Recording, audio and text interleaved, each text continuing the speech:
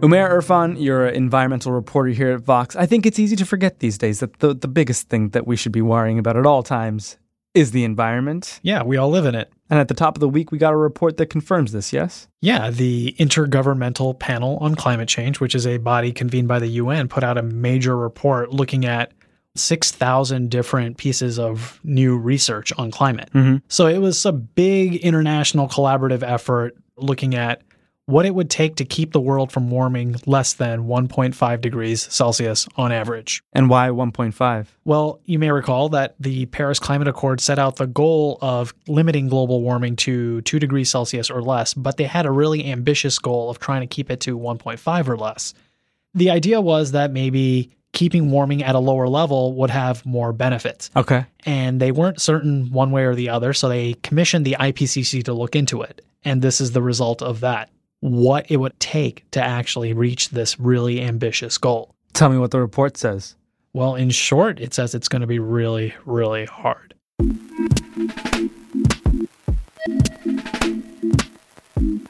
How bad is 1.5 degrees of warming across the planet? What does that look like? Well, a 1.5 degree scenario is about 50% more warming than we've seen since the dawn of the Industrial Revolution. So since humanity started industrializing and burning fossil fuels, we've already warmed by about 1 degree Celsius. Okay. And we're already seeing the consequences of that right now. What are we seeing? Give the people some examples. We're seeing, at least 8 inches of sea level rise since the 19th century. Intense storms that have, higher storm surges that are causing more coastal flooding, more property damage, more frequent and intense heat waves. Temperatures in Tokyo have risen to more than 41 degrees Celsius. Never has the country seen heat like it. We're also seeing extreme weather events being exacerbated by things like higher sea levels, which lead to more storm surges from hurricanes, or warmer air holding on to more moisture, which leads to more torrential rainfall. Sounds like Hurricane Florence. A lot like Hurricane Florence, a lot like Hurricane Harvey. Yeah, these were storms that had pretty strong signals of human-induced climate change. They count on things like warm water and warm air. And as the average temperature of the planet goes up, that means that there's a lot more warm water, and the air is also a lot warmer. The warm water temperature is the key fuel for the hurricane, and then air, when it gets warmer, it can hold on to more moisture, which means that when it does condense in the form of rainfall, you see a lot more aggressive flooding. So 1.5 is even worse than that? All that we've seen so far, plus another 50%. Okay. And that's the ideal. That's the best case scenario we're talking about. Under the 1.5 scenario, we're anticipating 15 inches of sea level rise by 2100. We're talking about 4.8 million square kilometers of Arctic permafrost thawing out. That's going to have consequences for the local ecosystem, for the people that live there, but it's also going to release a bunch of methane, which is a very potent greenhouse gas, which people say that could lead to a climate feedback that causes the planet to heat up even more and faster. And there are estimates that show that by 2100, on a per capita basis, global gross domestic product will be a median estimate of about 8% lower under a 1.5 degrees Celsius warming scenario. All that said, 2 degrees is going to be all that and worse. How much worse? Sea levels would rise by another 2 inches, which would put about another 10 million people at risk for coastal flooding and other related problems. And the number of people exposed to extreme heat once every 5 years under a 2 degree scenario is going to at least double. I think sometimes it's hard for people to wrap their heads around this stuff because it's happening over the course of so much time. When we're talking about 1.5, we're talking about 1.5 by 2100 over the coming century. The current trajectory that we're on says we'll probably hit 1.5 by 2030. If you listen to the authors on Sunday when they announced the report, they didn't seem too optimistic. The pledges that governments have made over the last 3 years are not enough to keep warming below 1.5 degrees C, even with ambitious and very challenging efforts after 2030. It seems like people don't really think they can do anything to stop, a force of nature, but are there solutions? There are definitely solutions. That was a big chunk of this report. We're not definitively wedded to this scenario. there are still some things that we can do. It's just that we don't have a lot of time to do them. So it is a very loud and thunderous call to action that we only have maybe as little as 12 years to act on it, which means that we need to make very drastic cuts in greenhouse gas emissions right away, as soon as possible, as aggressively as possible.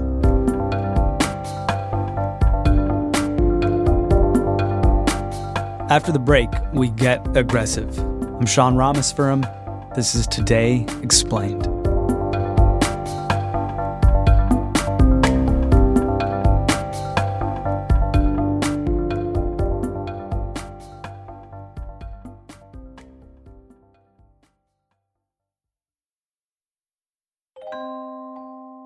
There's this theory we have in podcasting that if you listen to this podcast, you might be curious about other ones. So let me tell you about one. It's called Sold in America. It's hosted by someone named Noor Tagouri. Noor is a Muslim American journalist and just 24 years old. She's a total badass. Noor traveled around the country and talked to the real people involved in the sex trade in America, and she made a podcast about it. It's a deep investigation into the world of selling sex, both legal and illegal, and an intimate portrait and personal look at all of the people the sex trade impacts. It's a $1 billion industry in the United States, but you can listen to the podcast for free wherever you listen to your podcasts, Apple Podcasts, Stitcher. It's on Spotify. It's called Sold in America.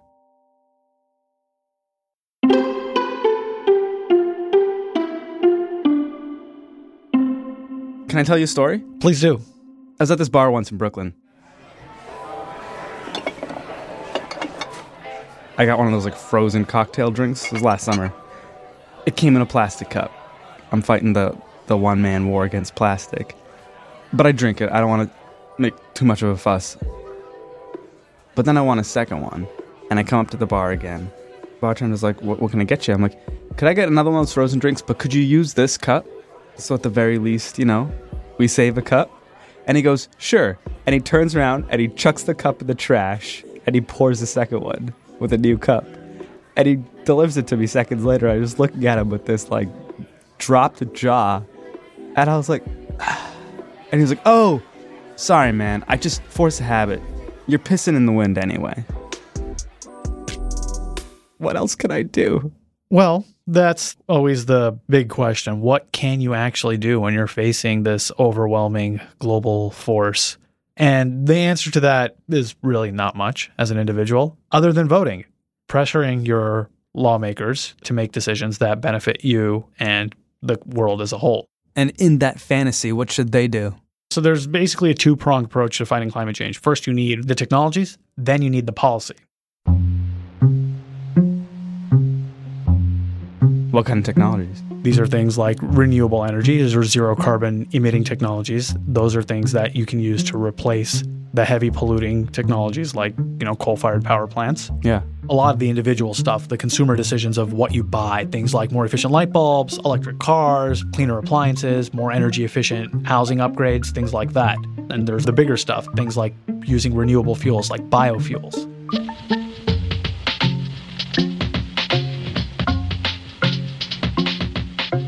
Right now, in the United States, we do corn-based ethanol. That's one of our largest sources of biofuels, but you can also do it with renewable forests and things like that. Plants naturally suck CO2 out of the air, and the idea is that if they're pulling the carbon out of the air and then you burn it, all you're doing is recycling the carbon. You're not introducing anything new, so there's no net change in greenhouse gas emissions. But according to the IPCC report, all these technologies are not going to be enough. Even if we do all those things that we're not doing, it won't be enough. Yeah, we need to do all those things, and that still won't be enough. We need to start thinking about going negative, specifically going carbon negative.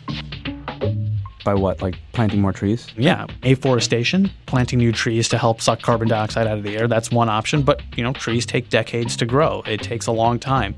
You would need a lot of trees to compensate for it. So that's one option, but we're starting to get into some of the more sci-fi options now. Sci-fi options? Yeah. Now we're cooking with fire, but not. We're cooking with an electric stove. We're cooking with a renewable-based fuel. One option that's starting to get traction is direct air capture. Direct air capture. This is where you take CO2 directly out of the air, liquefy it, and inject it underground. Take CO2 directly out of the air, liquefy it, inject it into the ground. This doesn't sound like something I can do on my weekend. No, and very likely you probably won't be able to do it at any appreciable scale. You have to move a huge amount of air through a machine in order to capture just a tiny amount of CO2. Okay. That's why you need these massive machines, these giant, essentially, fans that run air through them and then filter out the CO2. You don't want to use more energy to get the CO2 out of the air than it took to put that CO2 in the air in the first place, because otherwise you're making the problem worse. So it's not so sci-fi. People are doing it.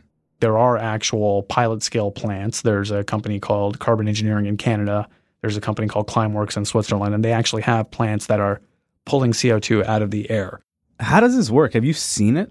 I've actually seen a plant that does that. There is a facility in Iceland. It's called the Helgidi Power Plant. It's a geothermal power station. You went to Iceland to see this thing? Yeah. Well, take us with you. What was it like? Iceland is this volcanic island in the middle of the North Atlantic. It's stark, it's barren, and almost everywhere you go, you can smell this sort of egg smell, right? And that's hydrogen sulfide. It's commonly associated with geysers, with a lot of geologic activity.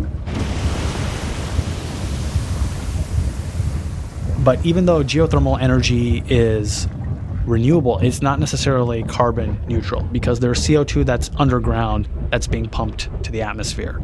So there's all this hot water and pressure and steam that builds up underground, and that's what helps run the generator. But alongside that, there's CO2. And what they do is they filter out the CO2, and then they re-inject it underground, and then it gets permanently sequestered as it turns into rock. So it's like reversing climate change or something. In a very, very small way, yes. It's like creating rocks from air instead of burning rocks into the air. I guess if you could think of coal as rock, then yeah. But you can't burn that basalt rock. But there are proposals as well out there to kind of get at what you're doing. Rather than turning a fossil fuel into CO2 and water, which is the net result of burning it, you can take CO2 and water and build a fuel. What's that? That's an approach called reverse combustion. Reverse combustion. Yeah. So if you take, the octane in your gasoline, for example, the hydrocarbons will break apart. They'll make water and CO2 if you burn it in just about a perfect way. Huh. If you take the CO2 and water, you can reassemble that molecule, and then you have a fuel. Is anyone doing that? The U.S. Navy is looking into this right now. Their idea is, like, if we've got like an aircraft carrier in the middle of the ocean and we need to fuel our aircraft, rather than having a ship come in and bring oil to fuel the airplanes, what if we could generate that fuel ourselves? These sci-fi ideas, Umair, they're impressive, but they weren't that sci-fi to me. I feel like, what's the craziest moonshot Futurama drop a giant ice cube in the ocean to cool down the planet idea you've got? Ever since 2063, we simply drop a giant ice cube into the ocean every now and then. Of course, since the greenhouse gases are still building up, it takes more and more ice each time. Thus, solving the problem once and for all. Once and for all! Right now, there are some proposals on the table to deliberately tinker with the whole planet's thermostat. That falls into a broad category of approaches called geoengineering. It doesn't exist just yet. In fact, even getting the research funding for that is difficult, but it's hugely controversial. This is the break glass in case of emergency type option. One of the approaches is basically injecting sulfuric acid into the atmosphere to produce sulfur compounds that reflect sunlight back into space. And the idea is, by reflecting that sunlight, you will deliberately cool the whole planet. We've seen that happen in nature. Volcanoes, when they erupt, emit a whole bunch of sulfur compounds into the atmosphere. And we saw that after the Mount Pinatubo eruption in the Philippines in 1991, the whole planet's temperature fell by about 0.5 degrees Celsius for roughly 2 years. So we know that this is a thing that can be done, or we've seen the consequences of it play out. To do it deliberately, that's hugely controversial. But some people say we really need to have this option in our back pocket, that we really need to be studying how to tweak the planet's thermostat. And what would we do? Is this like a spray can or something? How do you pump this stuff into the atmosphere? There are different ideas, but some people have suggested, literally flying airplanes that spew out sulfuric acid, things like, hot air balloons or things like that essentially spread this in the sky. Is there potential there for unintended consequences? Sulfuric acid doesn't sound friendly. I mean, the sulfuric acid will react, and so it's not the acid that you're really worried about. But you're right to think about the unintended consequences. I mean, we don't know what will happen if we start deliberately trying to cool the planet. On the other hand, some scientists say that, we're already tampering with the planet's thermostat by pumping out greenhouse gases. I mean, that's effectively what we're doing right now. Yeah. So why not do it in a more measured and controlled way? And then sort of to bring it back a little bit, though, there are other controversial options that aren't so sci-fi. The big one being nuclear energy. But isn't nuclear dangerous? I mean, nuclear has some scary consequences, things like meltdowns, and a lot of people think of accidents like Chernobyl or 3 Mile Island. Right, Fukushima. But the fact that you can only name a handful of nuclear accidents is actually a point in its favor, according to nuclear advocates. But those are some gnarly accidents, man. But there's only a handful of them. Think about how many coal plants we have. Coal plants regularly, have coal ash spills, or they regularly put out pollution. Yeah. Right now, the big problem with, wind and solar is that they're intermittent. You don't have solar energy when the sun sets, and when the wind stops, you run out of wind power. Right. But nuclear power, it produces power at full blast 24 hours a day, and it does it without emitting greenhouse gas emissions. A lot of advocates will say that there's really no good solution to climate change that doesn't involve at least keeping the current reactor fleet online and perhaps building a new generation of power plants.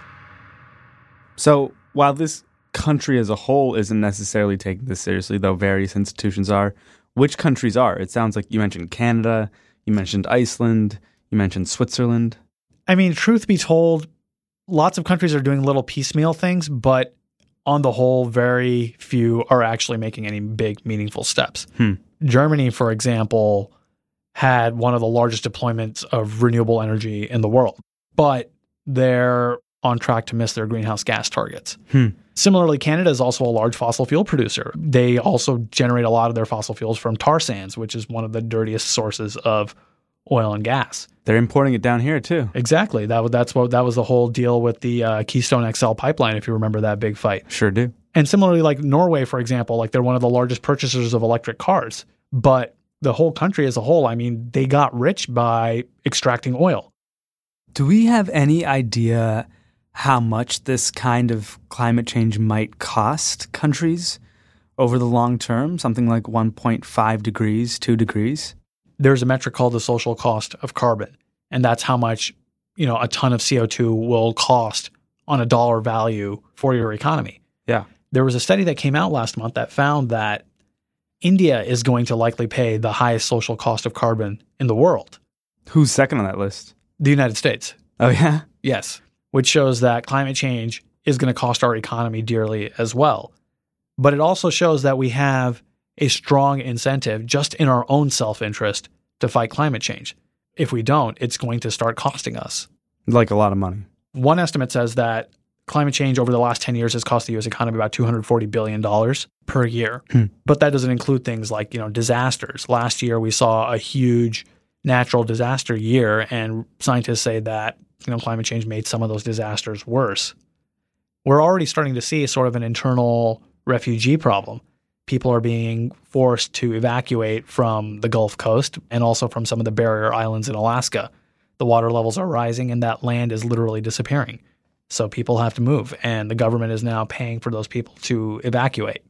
Is there a chance that this report has any impact politically? Well, given the response to past reports, I'm not optimistic. Me neither.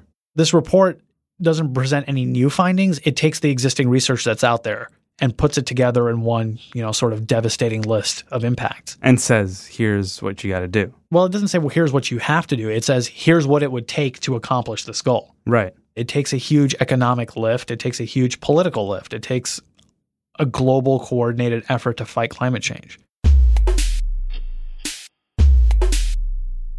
Given how fractious the entire climate change debate is right now, and the fact that global greenhouse gases are still going up, that the United States is backing away from the Paris Climate Agreement, it seems unlikely that this is really going to move the needle.